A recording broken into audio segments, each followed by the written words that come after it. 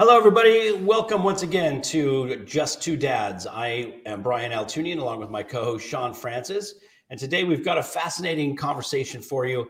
We'll be talking with Faith Golden, not only an educator and a warrior, but a grandparent who's, as I say, her insistent intervention actually put her family on the right path. So it's going to be a fascinating conversation for us today here on Just Two Dads.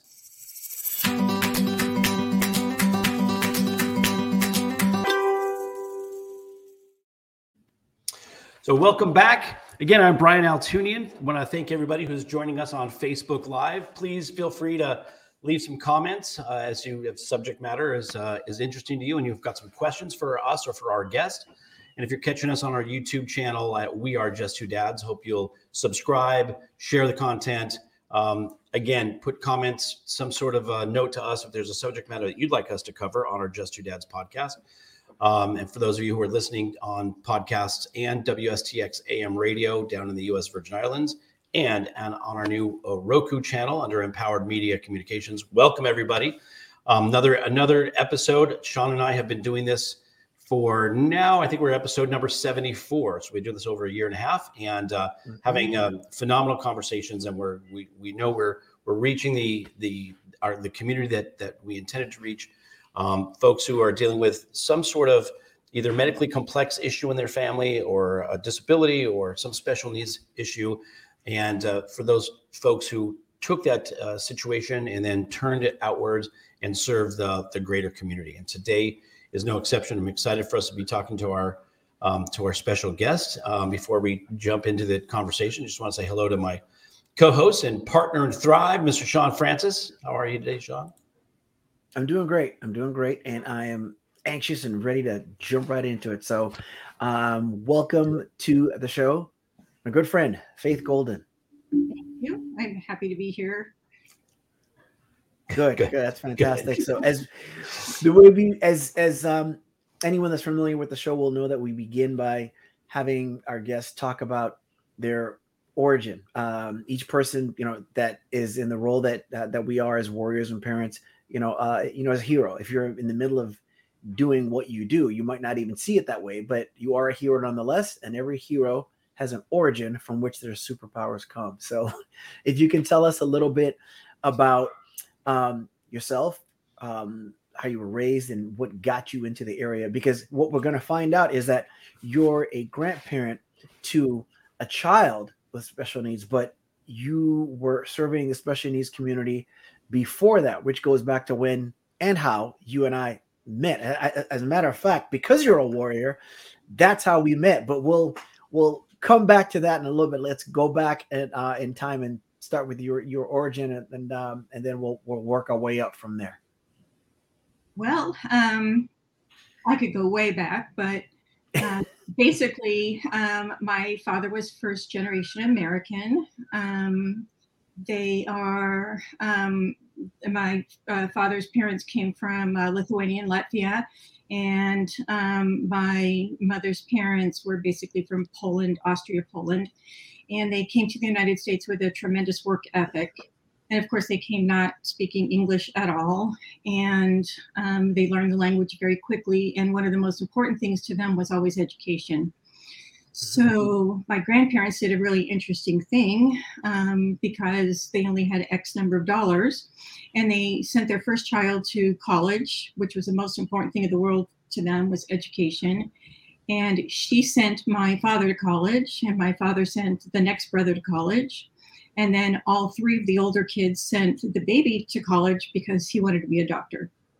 So education was always the most important thing to them. And my father became a teacher, and he wanted his three daughters to be teachers. So I was the good kid. I was the middle one. I became a teacher. And, we were girls, so we should always be home ec teachers because, you're going to grow up in a family. You should know how to take care of them. So, right. All right. Of the three of us, I went directly from high school to college. I actually graduated high school at barely 17. I had skipped a year of school. And that doesn't surprise me. Well, we moved from Ohio to California, and the education system was very different. So my third grade teacher thought that maybe I had a disability because I could never answer any of her questions. And that's because I was reading a book under my desk the entire school day. Oh my gosh. I was bored to death. So they wait, you were bored to death here in California, or you were bored to death in Ohio? I was born in Ohio. Yeah, but you were bored to death. You said you were bored to death at school. Here in California. In California. Okay, just wanted to get clarify which school system was. And it's funny, I before you said that, I was going to ask, were you bored? Were you not challenged? And it's funny, we're kind of laughing here, but there's something to be said for that because, when you're not bored, I just know, and I'm not trying to equate it to genius or any level of intelligence, but all I know is that I was always bored and I was always a problem academically in school because I had great attendance physically, but my mental attendance was abysmal because I was just never there and it really bored me. But I'm sorry, Go ahead. And we know that to be the case, that children that are not challenged become behavior problems. Mm-hmm. And I went the opposite way. I wasn't a behavior problem, but I sat there and did nothing. So, I mean, I could already do cursive writing and I could already, do everything that they were teaching us, the multiplication, whatever it was. I already knew how to do all that because I had already learned it the year before. So they skipped me ahead to fourth grade. And then in high school, we went from the AB, which is where you could start school in January if your birthday was that, and they moved us ahead again. So I was a whole year ahead in school. Wow. So a lot of my friends graduated high school at 16. But where my birthday was in March, I graduated high school at 17.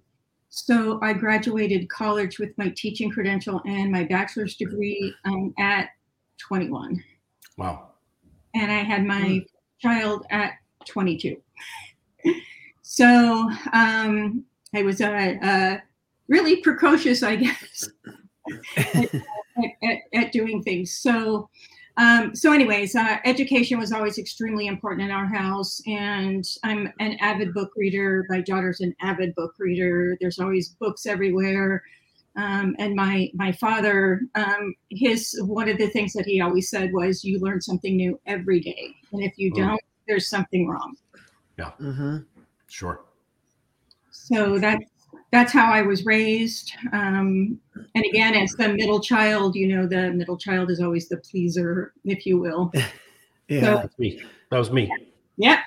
Yep. I get it. So from there, you're going into then teaching general ed, or were you teaching special education at that point? My credential is in home economics, which, doesn't exist anymore. Right. Right. But they need to bring that back along with wood shop and mechanic. Exactly. And that's what my father taught. My father was a woodshop teacher, and he taught mechanical drawing when we were in Ohio. But when we moved to California, he started teaching math. And back in the day before computer, it was a tremendously difficult job because you had to give kids homework every night. And so you had to correct the papers every night, and you had to record the papers every night. So that's what the family was for, right? Yeah, so, there you go. So the three daughters and my mom, we corrected the papers every night and we recorded them every night. And it was a really tough job. Plus, my father never stopped learning. So he had a bachelor's degree and a master's degree and an administrative credential.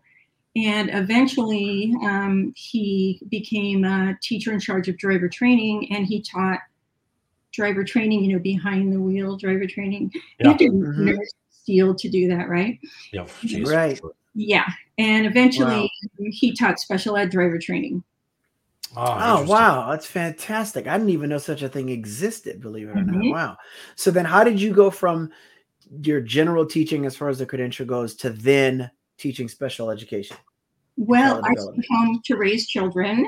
And when my oldest was 16, which makes my younger 14, I was teaching Lamaze classes all along. So from the time my son was 6, I taught myself an obstetrics textbook, and I learn to be a Lamaze teacher because I was always fascinated about birth, and anything around medical stuff was always like, wow, mind blowing to me. And my kids to this day are like, oh my God, Mom, you're watching surgery. That's so disgusting. But I always thought it was really cool. So I wanted to be a Lamaze teacher after having 2 babies. I thought it was so interesting. So I taught Lamaze classes until the kids were old enough that I thought they could kind of be by themselves for an hour or 2. So a friend of mine said to me one day, how would you like to work with disabled adults who are pregnant or parenting? And I said, that's very specific. And I said, well, let me think about it. And she said, well, here's your first case. That's a lot of time to think. Okay, excellent. Got it. Yeah. So that's what brought me into the world. And as I was working with these adults, and I was going into labor and delivery with them, and then helping them with the babies once they were born, I found that all of their children had disabilities. So I learned about the regional center and how to get them SSI and how to get them connected with all the services that were in the system. And I finally decided this is what I want to get my master's degree in. Interesting. I went back to school, and then there were 3 of us in college, my son, my daughter, and I. We were all in school. I was getting my master's degree. She was getting her bachelor's, and my son was in junior college. So that's what I did, and I loved it, and it was so interesting, and just learning about all these little ones and the different disabilities and what we could do through early intervention to get these kids help really early on. And it was just fascinating. I loved it, and I worked out of my car and went to people's houses for 2+ years. And finally, somebody said to me, they need a preschool teacher at Hart Street School. And I went, oh, but I love what I'm doing. They said, just go meet her. So I went to meet her, and she said, well, let me introduce you to the principal. So I went in to meet the principal, and she said, do you have an early childhood special ed credential? And I said, yeah. And she said, you're hired. Oh. Wow. I said, hired for what? Right. She said, well, we need an early childhood special ed teacher. And I said, but I was just here observing, don't you need references, and don't you want to see all my work samples that I've been putting together, through all of my, she said, no, you're hired. And I said, can I think about it until Monday? So I talked. Which obviously you could. Yeah, which obviously you could, because you had the upper hand, because they were like, we need you. We need you. Yeah. So how long did you do that then? I taught preschool special ed for 10 years until we found out that I have what's called an IgA deficiency, which is an immune compromised system. And the doctor said, if you would like to live to see grandchildren, you will stop teaching now. So, because I was sick all the time, and they were running out of antibiotics to treat me with. And so that was the end of my teaching career. Wow. How long ago was that, by the way? Go ahead. How long ago was that? If I had a memory, I could tell you. Okay.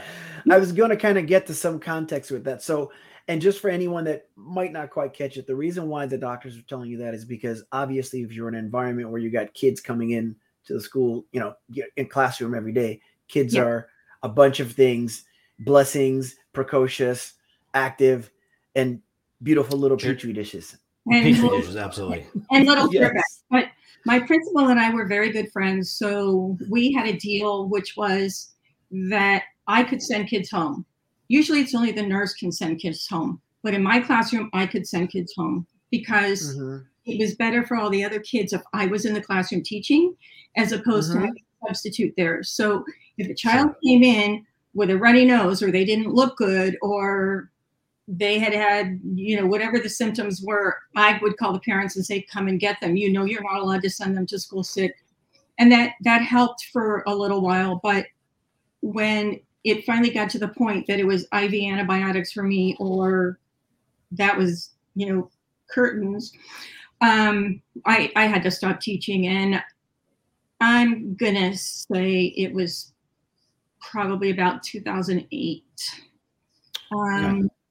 But I wasn't done, Sure. Right.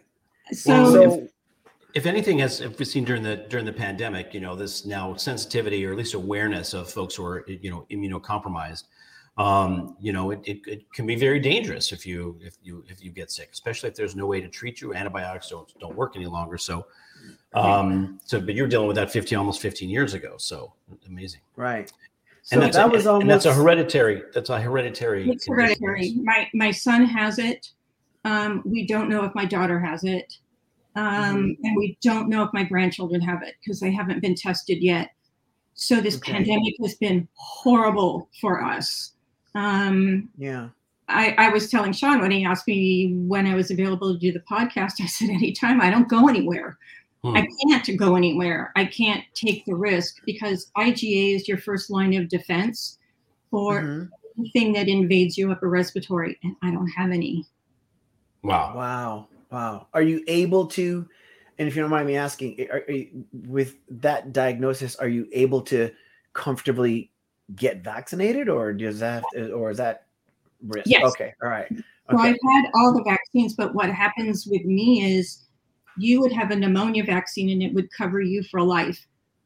My immunities wane, so I have to be tested every so often for my immunities, and then oftentimes I think I've had the pneumonia vaccine 3 or 4 times because it doesn't last. Oh wow! And I think there's some context that you provide for those that think, and it wasn't meant to be part of the topic here today, but I think it fits and it's timely, which is that as we talk about people that are just so black and white in terms of their view to get or not get vaccinated, we have to understand, for those of us that believe, you need to get vaccinated, it protects us, it protects those around you. You need to do that. You need to wear a mask. We have to understand that there are people that want to get vaccinated and can't, or do and still are at risk, as in your case. Absolutely. So if this was about 15 years ago, at that point, that takes us back to that fateful day of that at that car wash in Tarzana, California, which is where Faith and I met. And, we always like to say that you can never know too many good people. I happened to be at the car wash, and it was one of those, you're waiting for the car to get to be ready. They tell you when it's ready. I'm standing there, and my son Elijah at the time must have been 2, maybe 3, somewhere around there. And he's kind of running around, and I really don't remember if he had been diagnosed at this point, but he wasn't diagnosed, but he was at least in early intervention. So he was getting therapy. And Faith was the first person outside of my wife to ever notice anything that didn't quite seem right enough to just, and I don't remember if she just said, "Is your son on the spectrum?" I think we were talking to begin with, but she's, so fearless with her observation, her words and her loves. And she just happened to ask. And it was a thing where I think my response was like, he hasn't been diagnosed yet, but he's receiving therapy and everything. And, we just had a great conversation and exchange of energy, and, and we exchanged numbers at that time and have been friends ever since. And so the thing is, and take us, if you will, Faith, from that time, because at that point, did you have your business at that point, or did you launch that after? I think it was shortly after. I may have had It's Aparent at that point. And what we were doing with It's Aparent was we were helping parents to parent their children to understand why their kids had the behaviors that they had, and that behaviors always have a reason, they always have a purpose, but also helping parents with the IEP process, because it's so overwhelming, especially the first time. Oh, especially the first time. And I mean, you're sitting there across the table from 13 people, and they're the experts, and you feel like you know nothing. But the truth of the matter is, you are the expert on your child, and they lead you to believe that you know nothing. So, so my purpose was to really empower parents to know that what you had to say was extremely important, and also to help them, because who wants to live in a house where there's nothing but yelling and screaming? Nobody's happy. Sure. Right. So Absolutely. that was my purpose with a parent. Okay, great. And so you did that, you had that business for a while, and then we transitioned to where you are now, fighting as a warrior and everything, but from an even more personal standpoint as a grandparent. So if you can take us through that and explain how that came about, what the condition is, and everything. Well, my son and his ex-wife called me one day and they said, "Happy Hanukkah." And I said, "It's Thanksgiving." And they said, "No, Happy Hanukkah." And I said, "What are you talking about?" And they said, "What have you been wanting as a gift for years?" And I went, "Oh my God, oh my God." So anyways, the bottom line was they were expecting a baby. That's awesome. Yes. And they went through, all of the prenatal visits and all of the tests. And some of the early tests were the AFP test, and they were positive or iffy for like Down syndrome and that kind of thing. So they went on to have an ultrasound, I think at like 30 something weeks or late 20s weeks, and they found that the baby had growths in her heart. And they said that these growths, they gave it a name that was a real scary name called rhabdomyomas. Try saying that. And so she went to see a cardiologist, and the cardiologist said there is a 60 to 70% chance that your fetus has something called tuberous sclerosis complex. But there is no way to tell until the baby is born. And they were way past any possibility of doing an abortion because the fetus is viable at 20 weeks. Yeah. So did they explain what that complex was? Did they give you, They did. But my son was never really good at explaining everything to me. And I think that he was also trying to be as upbeat and as positive as he possibly could for himself and for his ex-wife, and the mother of his baby. So he didn't do a lot of research. But with my background, I immediately delved into it, and I learned everything I possibly could learn about it. And it was really scary. So what tuberous sclerosis complex is first of all, it's a very rare disease. There's only about 50,000 people in the United States who have it, and 100,000 people worldwide who have it. So the body produces or doesn't produce certain compounds that allow the body to make tumors in different places of the body. I always say think of little tiny potatoes because I call them tubers, but they're actually tumors. And they grow in their hearts, in their kidneys, in their brains, and in other parts of the body. And they also have a telltale sign that's called an ash leaf spot. It actually has a scientific name, but that's one of the things that if they have two of the different signs, that a doctor will usually say, yes, they have it. So, and a lot of times they have seizures as well. So I knew that it was possible that this baby was going to be born having seizures, because a lot of the babies are born having seizures. So what happened is that they were seeing a regular OBGYN who was going to be delivering the baby, and I was scared to death that this baby was going to be born actually having tuberous sclerosis. And She was going to be delivered by a regular OBGYN at a regular hospital who didn't have the resources to take care of a baby that was going to be born having seizures or having tuberous sclerosis, and they wouldn't know what to do. So unfortunately, what happened was that 2 weeks before due date, the baby started having heart irregularities, and the OB said, "I'm not delivering your baby. She's now high risk." But they didn't have a high risk OB who had been following her. They'd had a high risk OB who was following but didn't deliver.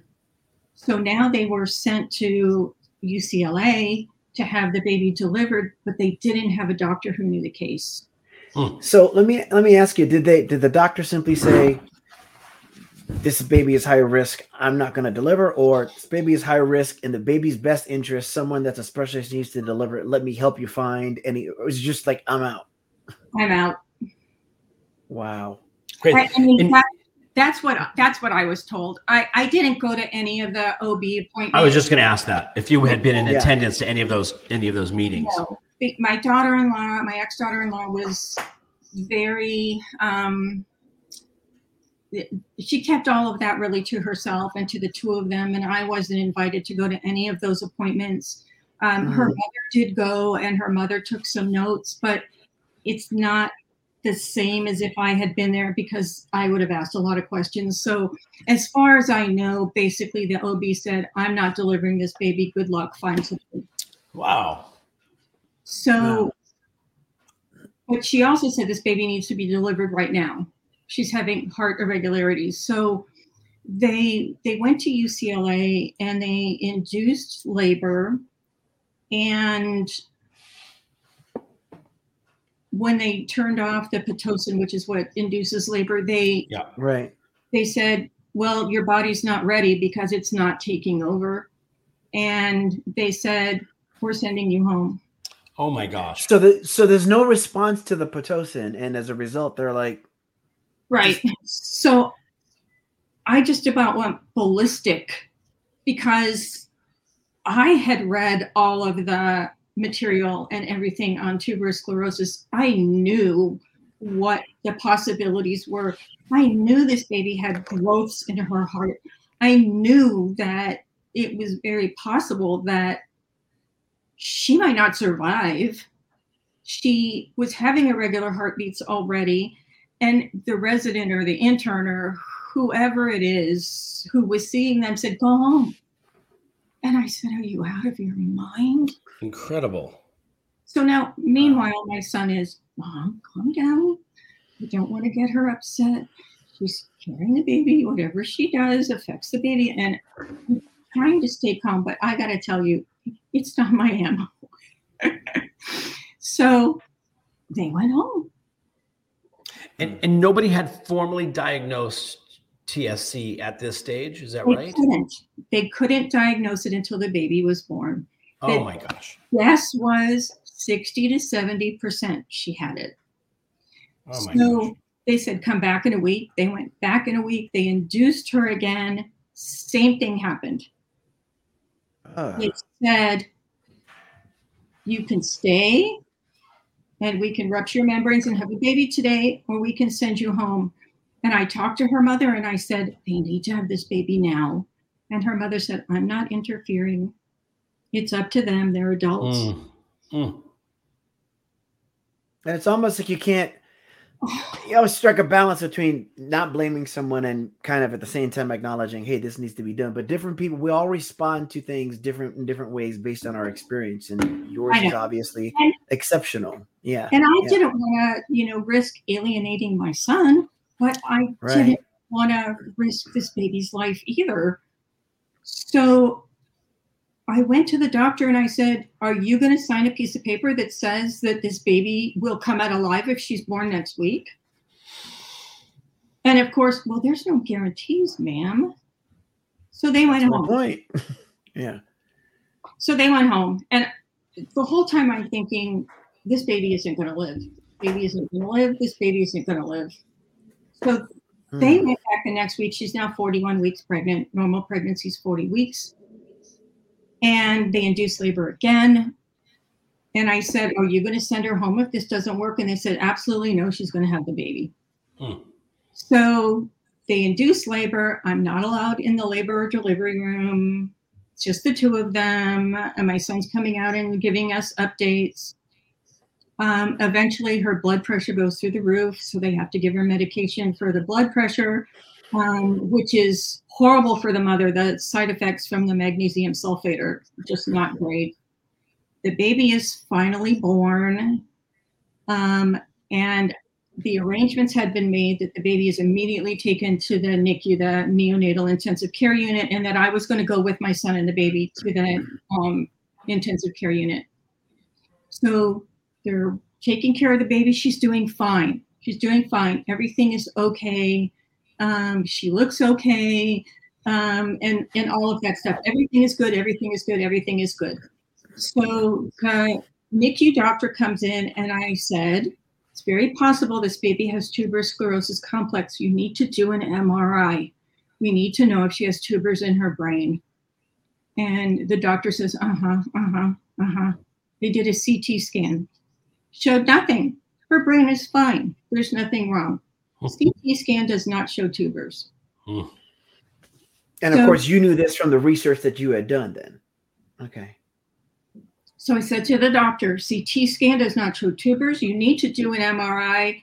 My son said, Mom, leave it alone. They did a CT scan. Everything's fine. She looks perfect. She's not having seizures. The baby's fine. There's nothing wrong. They took her home. Okay, great.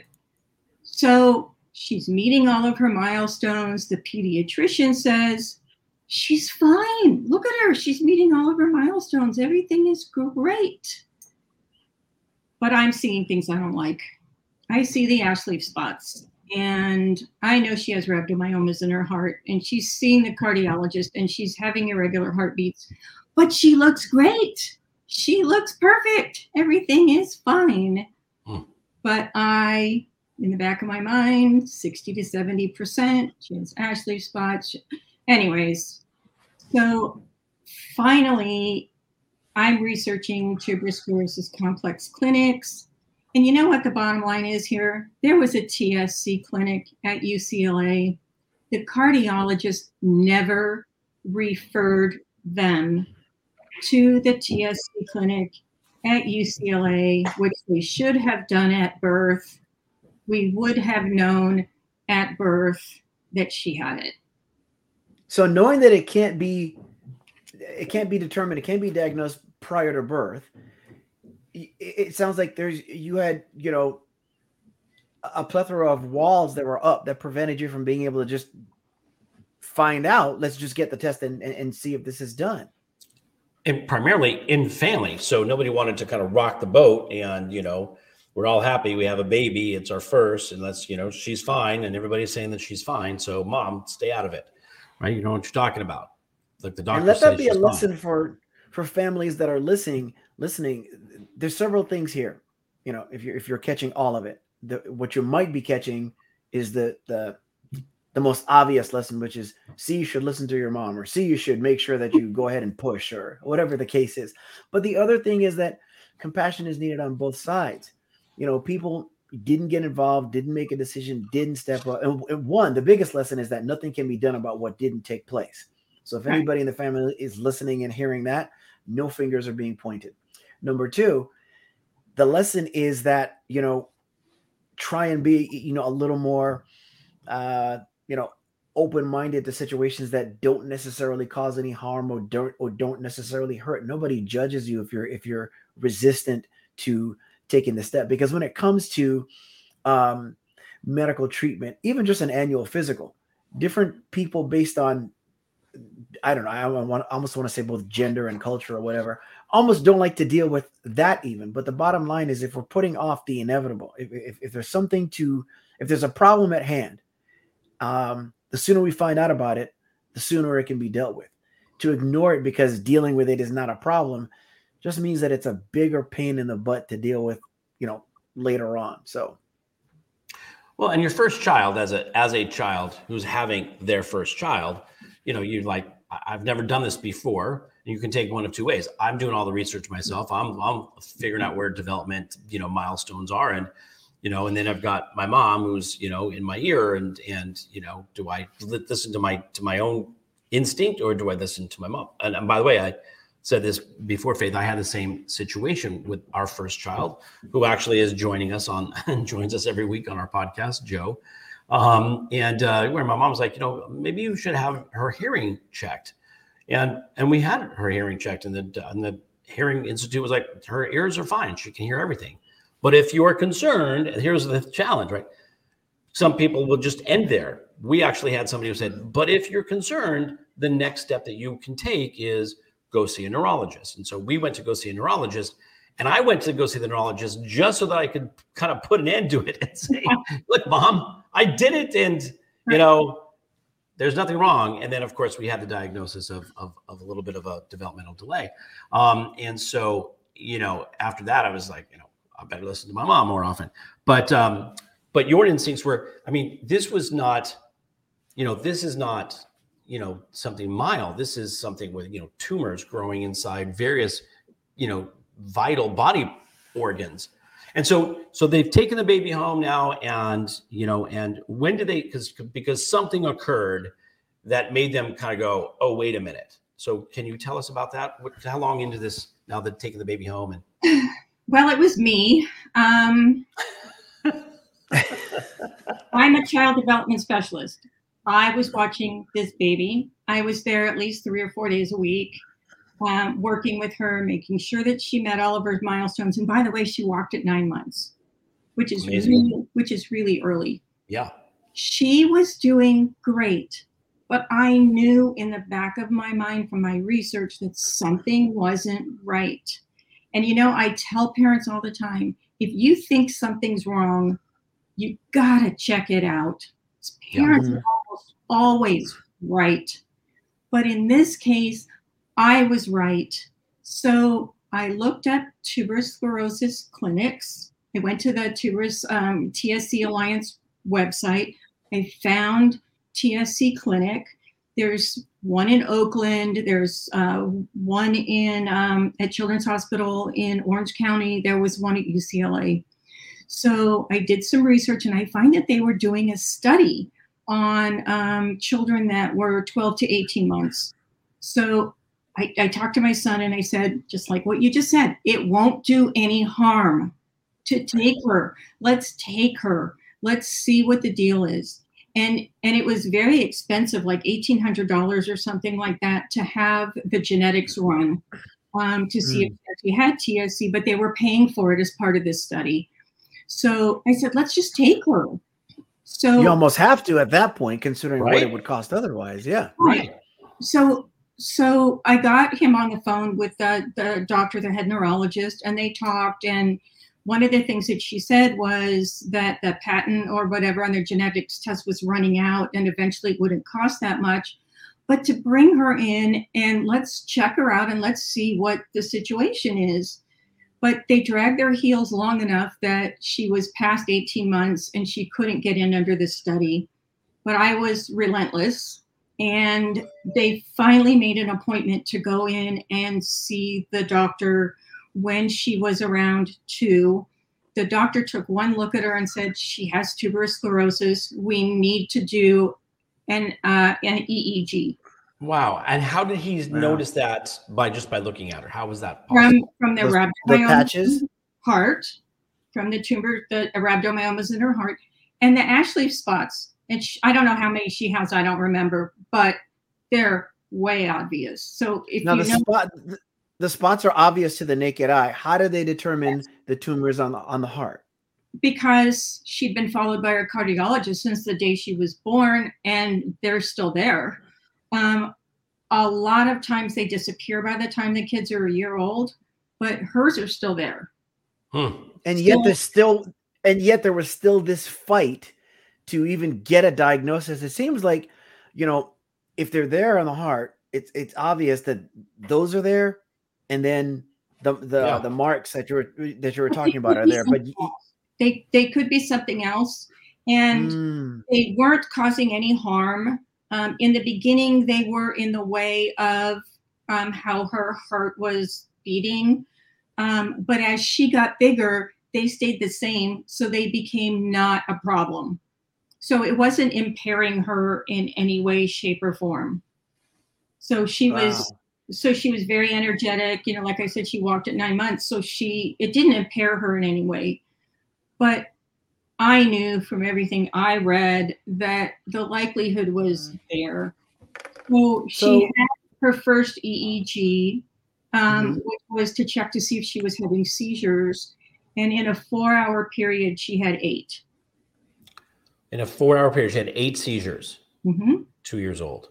Amazing. Wow. So all I could think was, this child has been having 48 seizures a day since she was born. Considering that 8 hours, yeah. I mean, and what kind of damage have those seizures done to her brain? Nobody knows. And you know what? Honestly, it doesn't make any difference. And let me tell you why. My son and I were talking about this morning.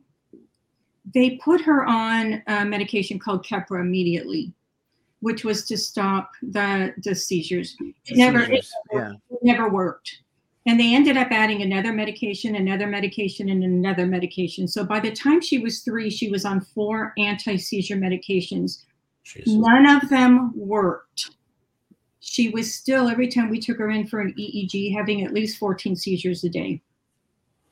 So this is one of the things that we talked about this morning, is maybe it was a good thing that she hadn't been diagnosed and she wasn't on the medications, because each and every one of those medications that she was on was a Valium type medication, and it slowed her learning progress down.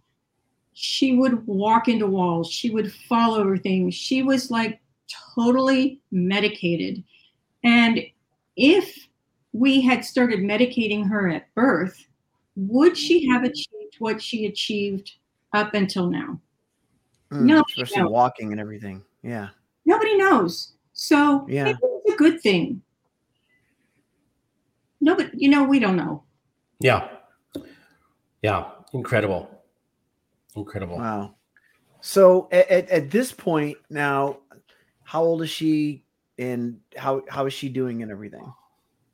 So at this point, she's on 4 medications. She's 3 years old. The doctor at the UCLA TSC clinic tells us she has intractable epilepsy, which means that there are no medications that are going to control her seizures. And they said she needs brain surgery. Wow. So, and not only does she need brain surgery, but she needs it right this minute. And that was my next question. The pediatric neurosurgeon at UCLA, unfortunately, or fortunately, we're not sure, had just had a stroke. So he was not available to do the surgery. So my son did a lot of research, and we were either going to go to a hospital in New York, or we were going to go to Texas Children's. And Texas Children's had a less invasive type of surgery. It was a blessing. So we took her to Texas Children's. This was the first time anybody ever sat down with us and 100% explained to us what tuberous sclerosis complex was. Because whenever we would ask at UCLA, how many tubers does she have, and where are they, and how are they affecting her, the answer we always got was, it doesn't matter, they're there. Wow. What? Didn't matter how many times I asked or how hard I tried to pin down the neurologist. The answer always was, it doesn't matter where they are or how many. So at Texas Children, the doctor, whose name I don't remember, and he was such a blessing to us, and I will bless him for the rest of my life, sat down with us and said, here's a tuber, here's a tuber, here's a tuber, here's a tuber, here's a tuber, here's a tuber, here's one, here's one, here's one. Wow. Here's one. She had more than 50. More than 50? 50? Mm-hmm. Wow. Wow. And they never go away. They just continue to grow within the body. This one's next to her speech center. This one's here. This one's here. This one's here. This one's here. This one's here. And so they prepared to do the brain surgery But the morning they were preparing her to do a special kind of EEG where they actually drill holes through the skull and put the EEG leads directly on the brain, she was in her little gown and she was all set to go. She's not quite 3. They went to the parents and they said, we're not doing the brain surgery. And they said, why not? And they said, because nobody's ever seen her have a clinical seizure. So what does that mean? So what's a clinical seizure? Yeah. They've never been able to correlate what they see on the EEG with anything that she's doing. So no physical manifestation of what they're seeing. Exactly. Got it. So they said, we're not doing brain surgery on her. And they said, and furthermore, she's tremendously over-medicated. She doesn't need to be on all these meds. They're not doing anything. The only thing they're doing is causing developmental delays. We want her off all these meds. So we went back to UCLA and we told the doctor what we had been told. And she said, well, I really think she should stay on all the drugs. And we said, we're the parents and locked up. And we want her weaned off, but she had to be weaned off gradually. And every time they would wean her off of a drug, we would get an interesting experience. So the first drug we weaned her off of, if I'm correct, she had 0 seizures. It didn't make any sense. So second one we weaned her off of, she had 0 seizures. The third one we weaned her off of, she went back to 14 seizures. None of it makes any sense. But what happens with an EEG is it's just a picture of what's happening at that moment. At the moment, yeah. So you don't know. So we left her on the Keppra, which is the first medication that she was on, and we switched hospitals. We went to Children's Hospital, Orange County. We had the best doctor ever, Dr. Zuponk, who was an epileptologist. And the first thing she said to us was, we need to have the genetics run. We need mom and dad to have genetics run. And we need to take her off Keppra. It doesn't work on the kind of seizure she has. Wow. No wonder she's having seizures. It doesn't work. Yeah. Wow. That's amazing journey here so far. Yeah. So we move forward to kind of where she's at now. Where do things stand with the brain surgery, and then you, just as a warrior that you are by nature and by heart, what can you tell people that are new to the diagnosis, might suspect it, and anything of value in terms of what they can take? Well, first of all, she's doing really well. She's 9. She's in the 3rd grade. She's developmentally delayed in a lot of ways. You'd never know there was anything wrong with her to look at her. She is the light of my life. I love her to pieces. We do a lot of Zoom phone calls where we play on the computer. In terms of schooling, she has an individualized education plan. She has what's called a one-on-one or other classroom support. So she has an adult with her at all times because she has a seizure disorder. So she can have a seizure at any time. She mainly has what they call silent seizures.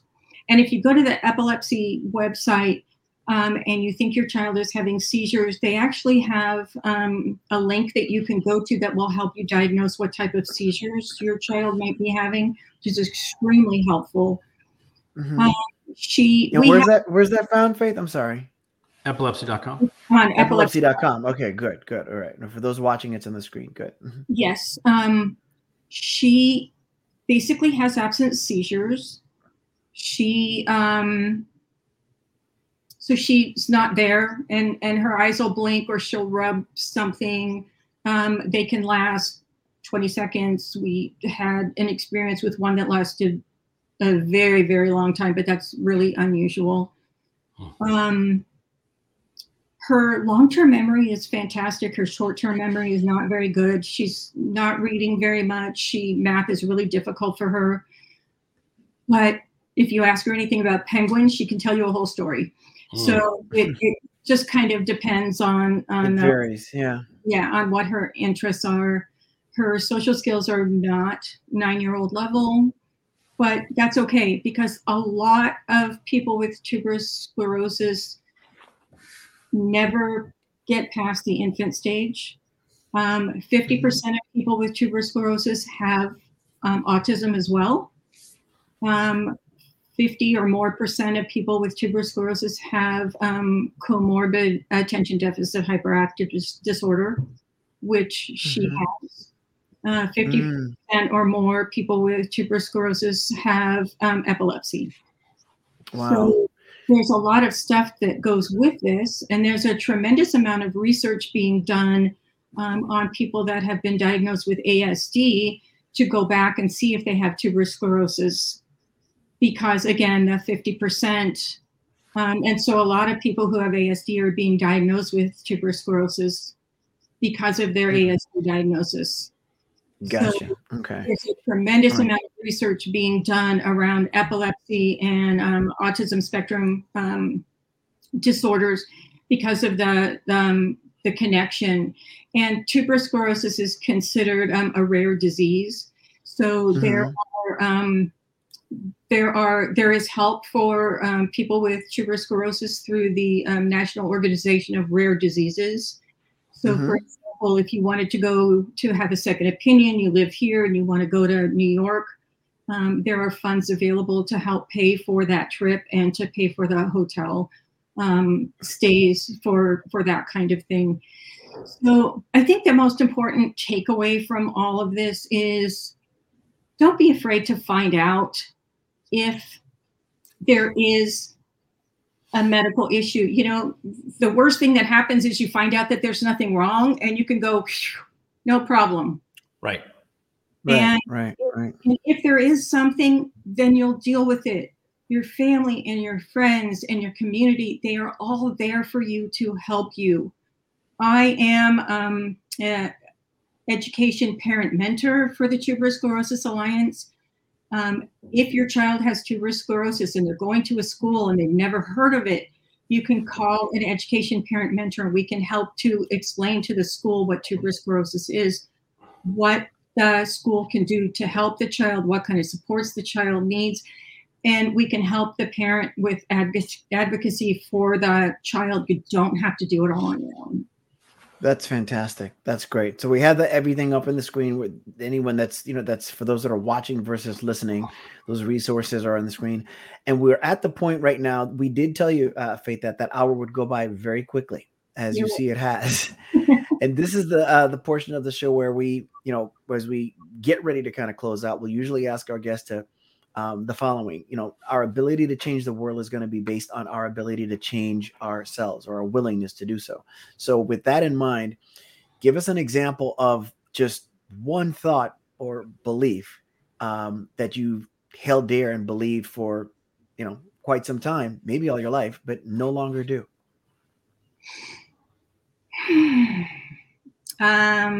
Belief that I no longer do. I think, well, I've been thinking about this, and I think the most important thing that I do now that I didn't do then, that I think is really important and I'd like to pass on, is listen to your children. Stop what you're doing, put your phone down, stop what you're doing. If you want them to confide in you and talk to you when they're older, when they're 4, 5, 6, 7, and they come to you with a problem that's huge to them, stop what you're doing and listen to them. I feel like I made that mistake when my children were young. I was extremely young. I didn't know it then, but I know it now, how important that is. To be more present. Yeah, to be more present. Yeah. Their problems seem so small when they're small, but if you don't set the precedent then. So I make a concerted effort now to do that with all of my grandchildren. I have 7 of them. I make a concerted effort to drop what I'm doing and to sit and to look them in the eye and to listen to them because it's so important for every child to know that there is an adult in their life that's going to take even their smallest hurts seriously and listen to them, not necessarily offer advice, but to listen to them so they know that they're heard. That's fantastic, and that applies Beautiful. beyond, but it starts at home. Yeah, Right. Absolutely. Sure. Starts at home. And it usually it fits in with how we usually end our show, anyways. So the perfect time. And again, Faith, thank you for being and walking us through this journey of I'm sure heartache for you as you watch from the sidelines. I think that the worst thing that a parent in your situation would want to have is your fears confirmed. I'd much rather be proven wrong than proven right in this situation. But thank God the family has you, and your granddaughter had you to be there to look out for her future. As we end the show, I generally always end it by saying, now more than ever, empathy and love is so vital. If we see a situation that just doesn't look right, have a feel of sense of empathy. You may not know the situation, you don't know what the person, the individual, or the family is going through. So please have some empathy. And if you look through the world through the lenses of love, the world's just going to be a better place. And so, again, thank you for being a part of this, part of our episode, this episode, our series of Just Two Dads, because it's fascinating. This falls a little, it's a part of our show. Again, the medically complex area is just as important as talking about other things like autism, spectrum disorder, and ADHD, and those types of things, because it's a challenge that families go through that, it's not what we bought when we bought our ticket. It's not what we thought we were going to get as we become parents. But thank God for warriors like you to be out there and looking out for all of our kids. And with that, I'm going to hand it over to Shawn to close us out today. Well, I want to once again thank Faith for her time here, and looking forward to the value that we can add to other people's time. Somebody's going to look at this, even though we're going live now, somebody's going to look at this 2, 3, 4, maybe 6 months from now, maybe even later, and have value added. And I'm looking forward to the value that we can add with future projects and outreach as well. I want to thank everyone that took the time to listen and that will be doing so. But as always, I want to thank the women in my life without whom I could not be who I am. That is my amazing mom, Jen, and my wonderful wife, Laura.